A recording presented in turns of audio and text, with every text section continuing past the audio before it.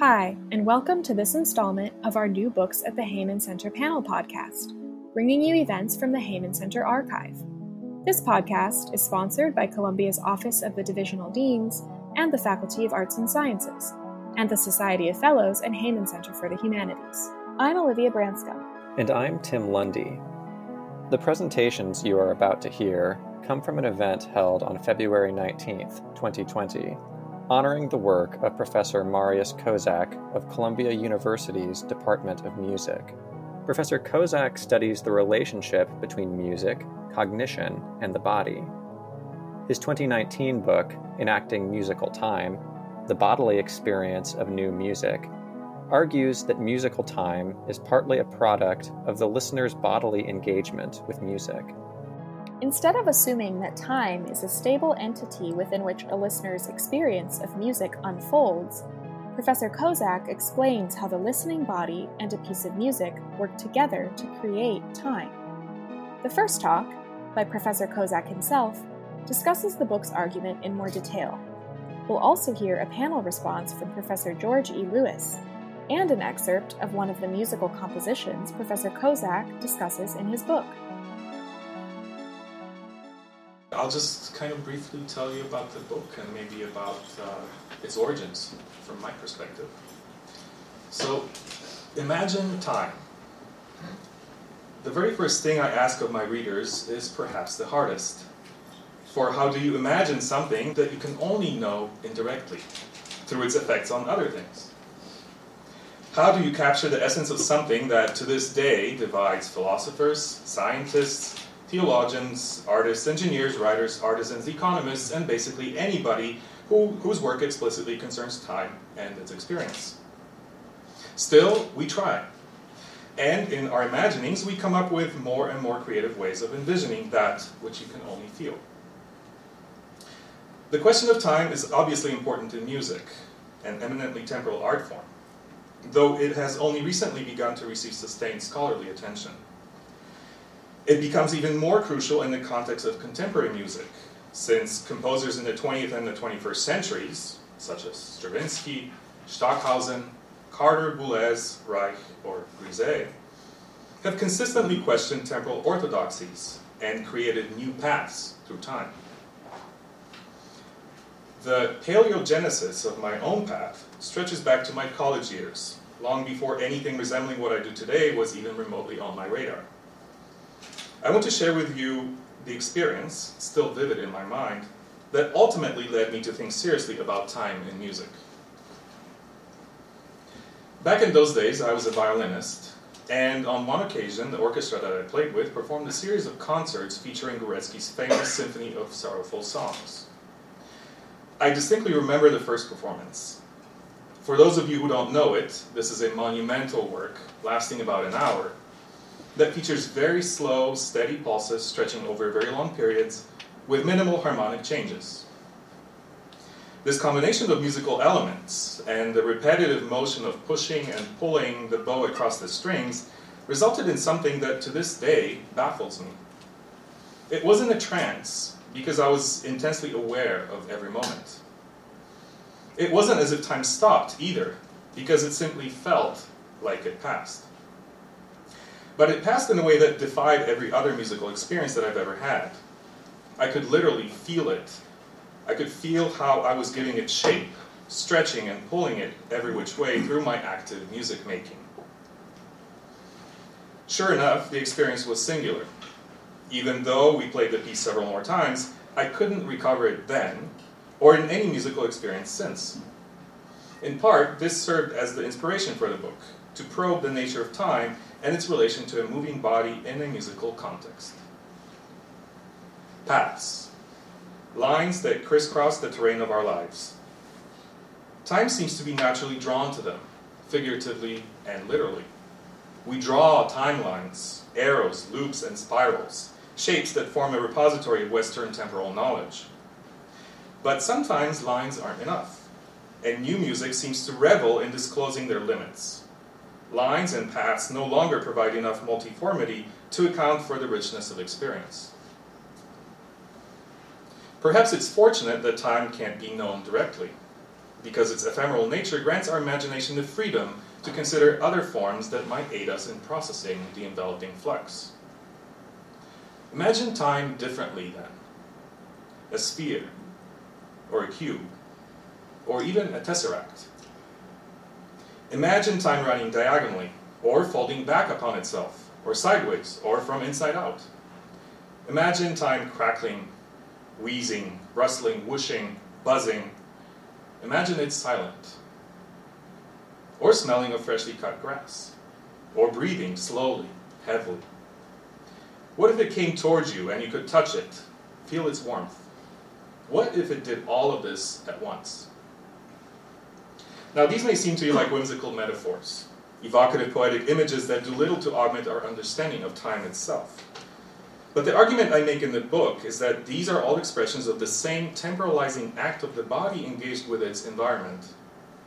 Rather than replacing old metaphors with new ones, in each chapter I question notions of time enshrined in music theoretical concepts by delving into the pre-discursive space in which the listening experience touches the sonic world. I offer in the place of these metaphors new ways of thinking of time's significance in our encounters with music. What interests me in particular is how and why time shows up as an aspect of our listening experience, and how music draws on this experience to create opportunities for the emergence of new meanings. To give you a brief overview, in this book I develop an embodied theory of musical time by combining findings from my own motion capture experiments with analysis of contemporary music. The observable spectrum of behaviors that accompany music is varied, from deliberate inactivity to the simple action of tapping your foot in synchrony with the beat to full-blown choreographies that involve the whole body. Through this behavior, listeners express what I call their kinesthetic knowledge about how music unfolds. This knowledge concerns what it feels like to move to music, and it is essentially affective. It involves having an embodied experience of one's relation to an event happening in the external world. My central thesis is that musical time emerges from kinesthetic knowledge, created by the moving bodies of participants engaged in musical activities. Throughout the book, I draw on evidence from music theory, phenomenology, cognitive science, and social anthropology to explore some ways in which this time is manifested, how it might show up in experience, and how we can harness it in music analysis. In particular, I examine different aspects of musical structure through the lens of embodied cognition. These aspects include tiny moment-to-moment fluctuations in sound, little slippages and momentary wobbles that knock temporality out of balance and perturb it just enough for us to take notice. But they also include macro-scale phenomena, such as the effect of repetition on the form of an entire musical work. Exploring this rainbow of temporality, I show how the building blocks of music that traditionally have remained tangential to music analysis, such as noise, intensity, flux, and the physical relationship between performers and listeners, how all of these participate in the creation of new forms of musical time by inviting listeners to actively interact with music in different ways. In essence, I encourage readers to imagine musical time differently, to imagine it by moving, clapping, tapping, dancing, and even headbanging. Thank you.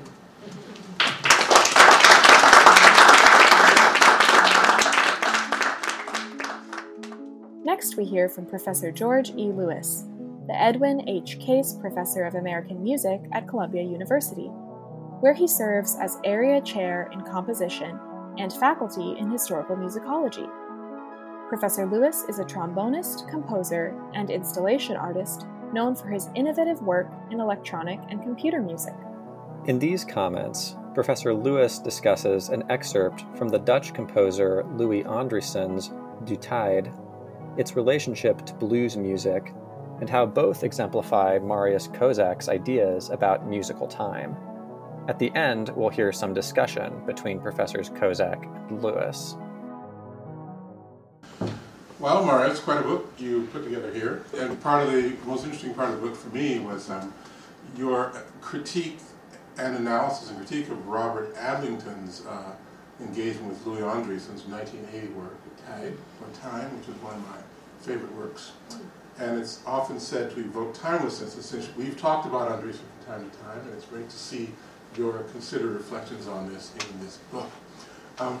Now, Adlington, I'm going to start you out with Adlington, who points out that many of the repeated mass sonorities in the work, which you're going to hear a little bit of in a second, consist of two superimposed dominant seventh chords with roots a perfect fifth apart. Now, for Adlington, these chords, and Andriessen calls them terrifying blue columns. Terrifying blue columns, you'll hear them, symbolize timelessness through both their pitch structure and incredibly slow tempo.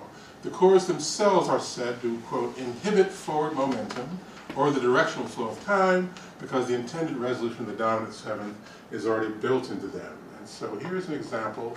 It might be a bit loud at first, but then it'll calm down.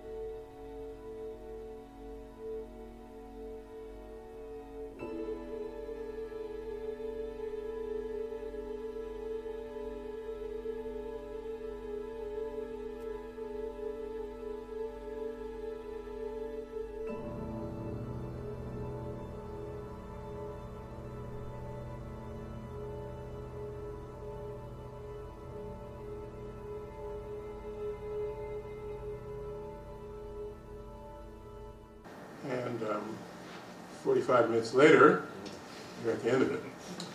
Or maybe not. So I have to admit that I was sort of rushed in reading. I went to the original article by Adlington. I was a little rushed. And Louis, who I've known for a while, I thought he had said terrifying blues columns.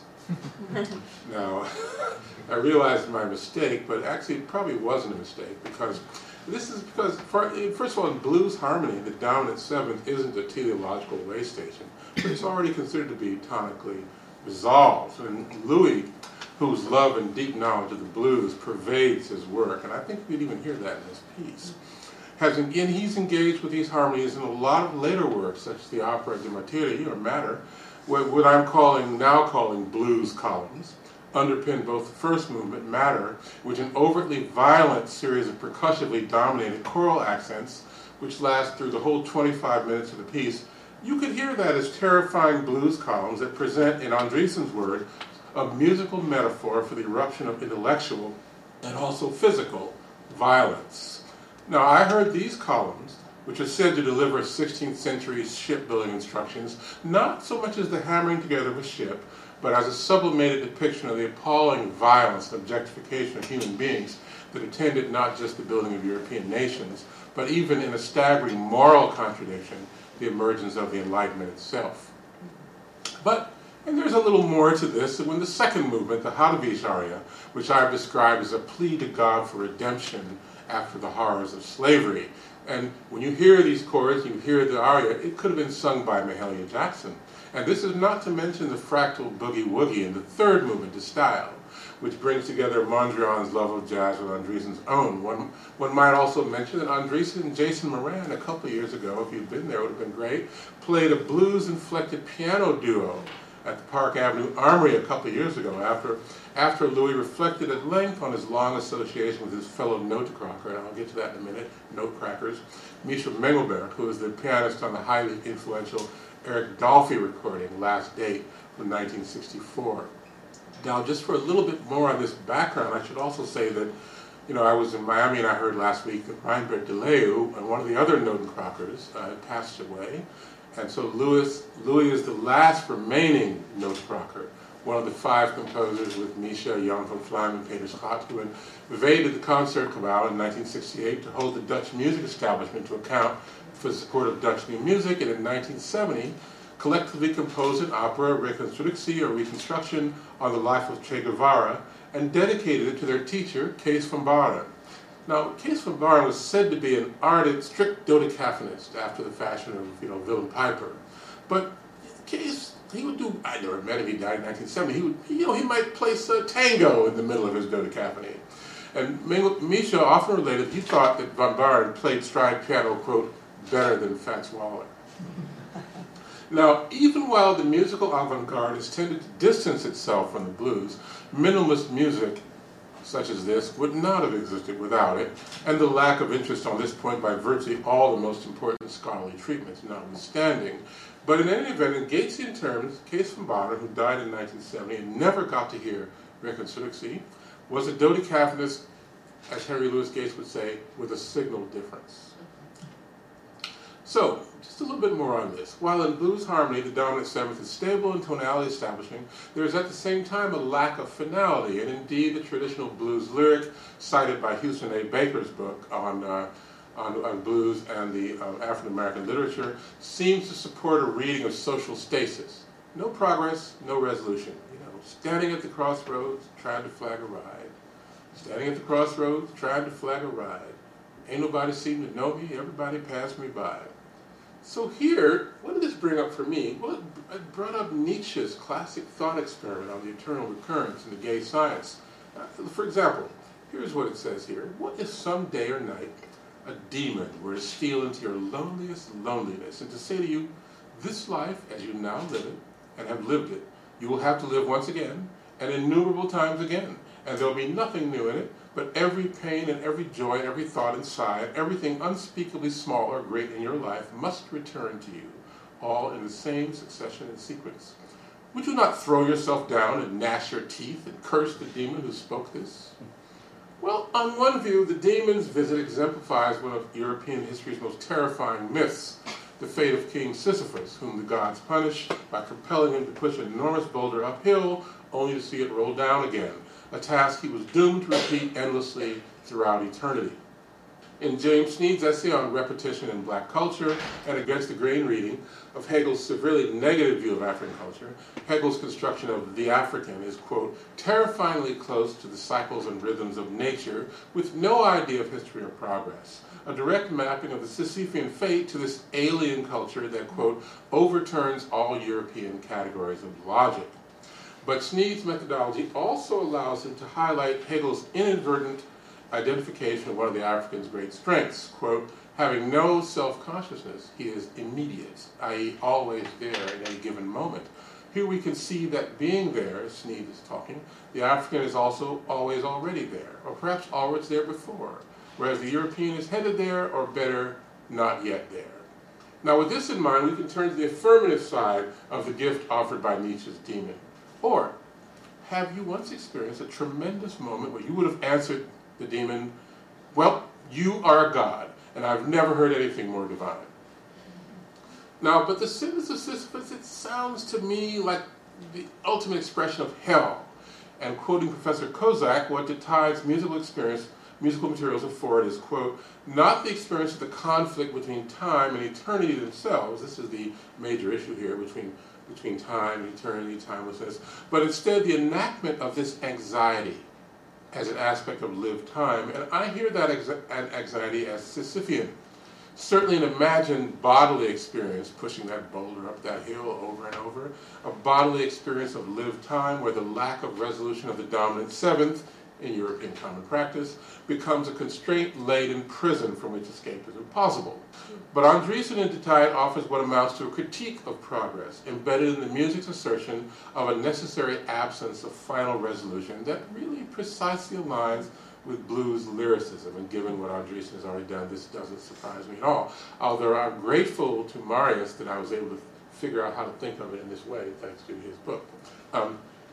Even if Ludwig Wittgenstein defined eternity in the Tractatus as timelessness rather than infinite temporal duration, God, I just came across some guy. There was a band with a name. What was the name? Infinite. It was whatever infinite temporal duration means in German. That was the name of the band. I forgot what the name was. Anyway, my German's not that great. But anyway, we don't have to adopt a passive rhetoric of timelessness in hearing this piece. For me, De Tijd enacts a Kraussian anti-narrative, a temporal grid that's anti-developmental, or perhaps an infinite Husserlian now, and you simply live with it throughout the 45-minute duration of the work. In both the blues and in De Tijd, the lack of final resolution is accomplished through repetition. In the Andriessen, a series of chordal blue columns, or blues columns. Passers-by become very like a series of pebbles dropped into a pool where one observes the resulting wave motion and resonance. By way of compensation, the work presents a constant stream of those terrifying blues columns, Gatesian repetition with a signal difference. Indeterminacy is the ground for whatever anxiety sets in. Because of the glacial tempo, one cannot really predict, or rather, one need not bother to predict where the music is going, if anywhere. So, thanks.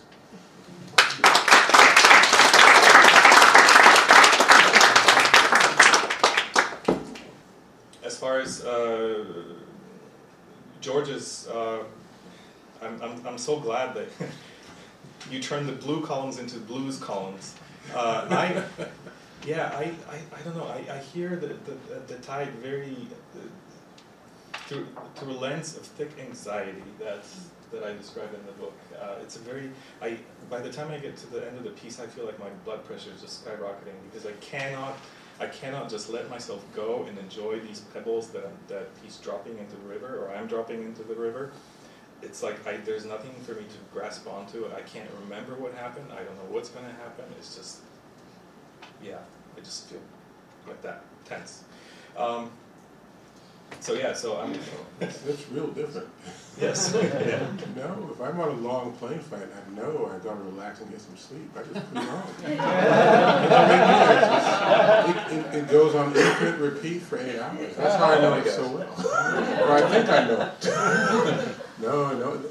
That's why when I saw the part about the anxiety, I thought, wow, where does that come from? And I tried to account for it through maybe the ideas you don't know what's coming, indeterminacy, you don't really know. And you don't have really agency for addressing that. But I don't know, that's interesting. It could be, our differences in our cultural backgrounds, upbringing, that kind of thing. You never know. All these things are related. But but the anxiety, no, I never felt that. Well, I think that really speaks to the different ways in which the different affordances that this music has for different listeners. Yeah. Well, just one other thing. What I feel is that somebody is going to take this book and they're going to say, well, wow, maybe music can do all this. Maybe there's other experiences we have that also do these things. And that we can use the insights from this book to think about many experiences of enacting time in a collective way. You said it becomes enacted and emergent in our actions. Time in our actions. You didn't say our musical actions. Rather than remaining a hegemonic construct, and then you get into the music part imposed by musical systems. You cut the music out, it still works. So that's the joy for me of this book, is that insights from music become valid for many other social experiences, which is the point that Alfred Schutz, who I think is a part of your book, made in his essay of 1964 on Making Music Together, where he's talking about a sharing of musical time. And you've gone, well past that, but it seems to me that if enacting time I look at it as through your reading, I'm reading as a kind of collective improvisation in which indeterminacy, agency, judgment, and choice become sort of crucial, and everything gets co-constructed by the listener, the composer, the players, everyone involved. But that's in just the music case. But in the case we're in now, we're not really doing music. We're still enacting time. And sometimes we have differences about where we think the time is going. And so and I want to sort of say that this is a very important book for, not just for music, but the point is that it's through music that we can understand other things about the world that your ideas definitely relate to and have something to say about. Thanks so much for listening to today's podcast celebrating Marius Kozak's book, Enacting Musical Time. We hope you'll join us next time when we discuss Gil Ejal's book, The Crisis of Expertise. From Columbia University's Society of Fellows and Heyman Center for the Humanities, I'm Tim Lundy. And I'm Olivia Branscombe. Our theme music is the song Moonrise by Poddington Bear from soundofpicture.com.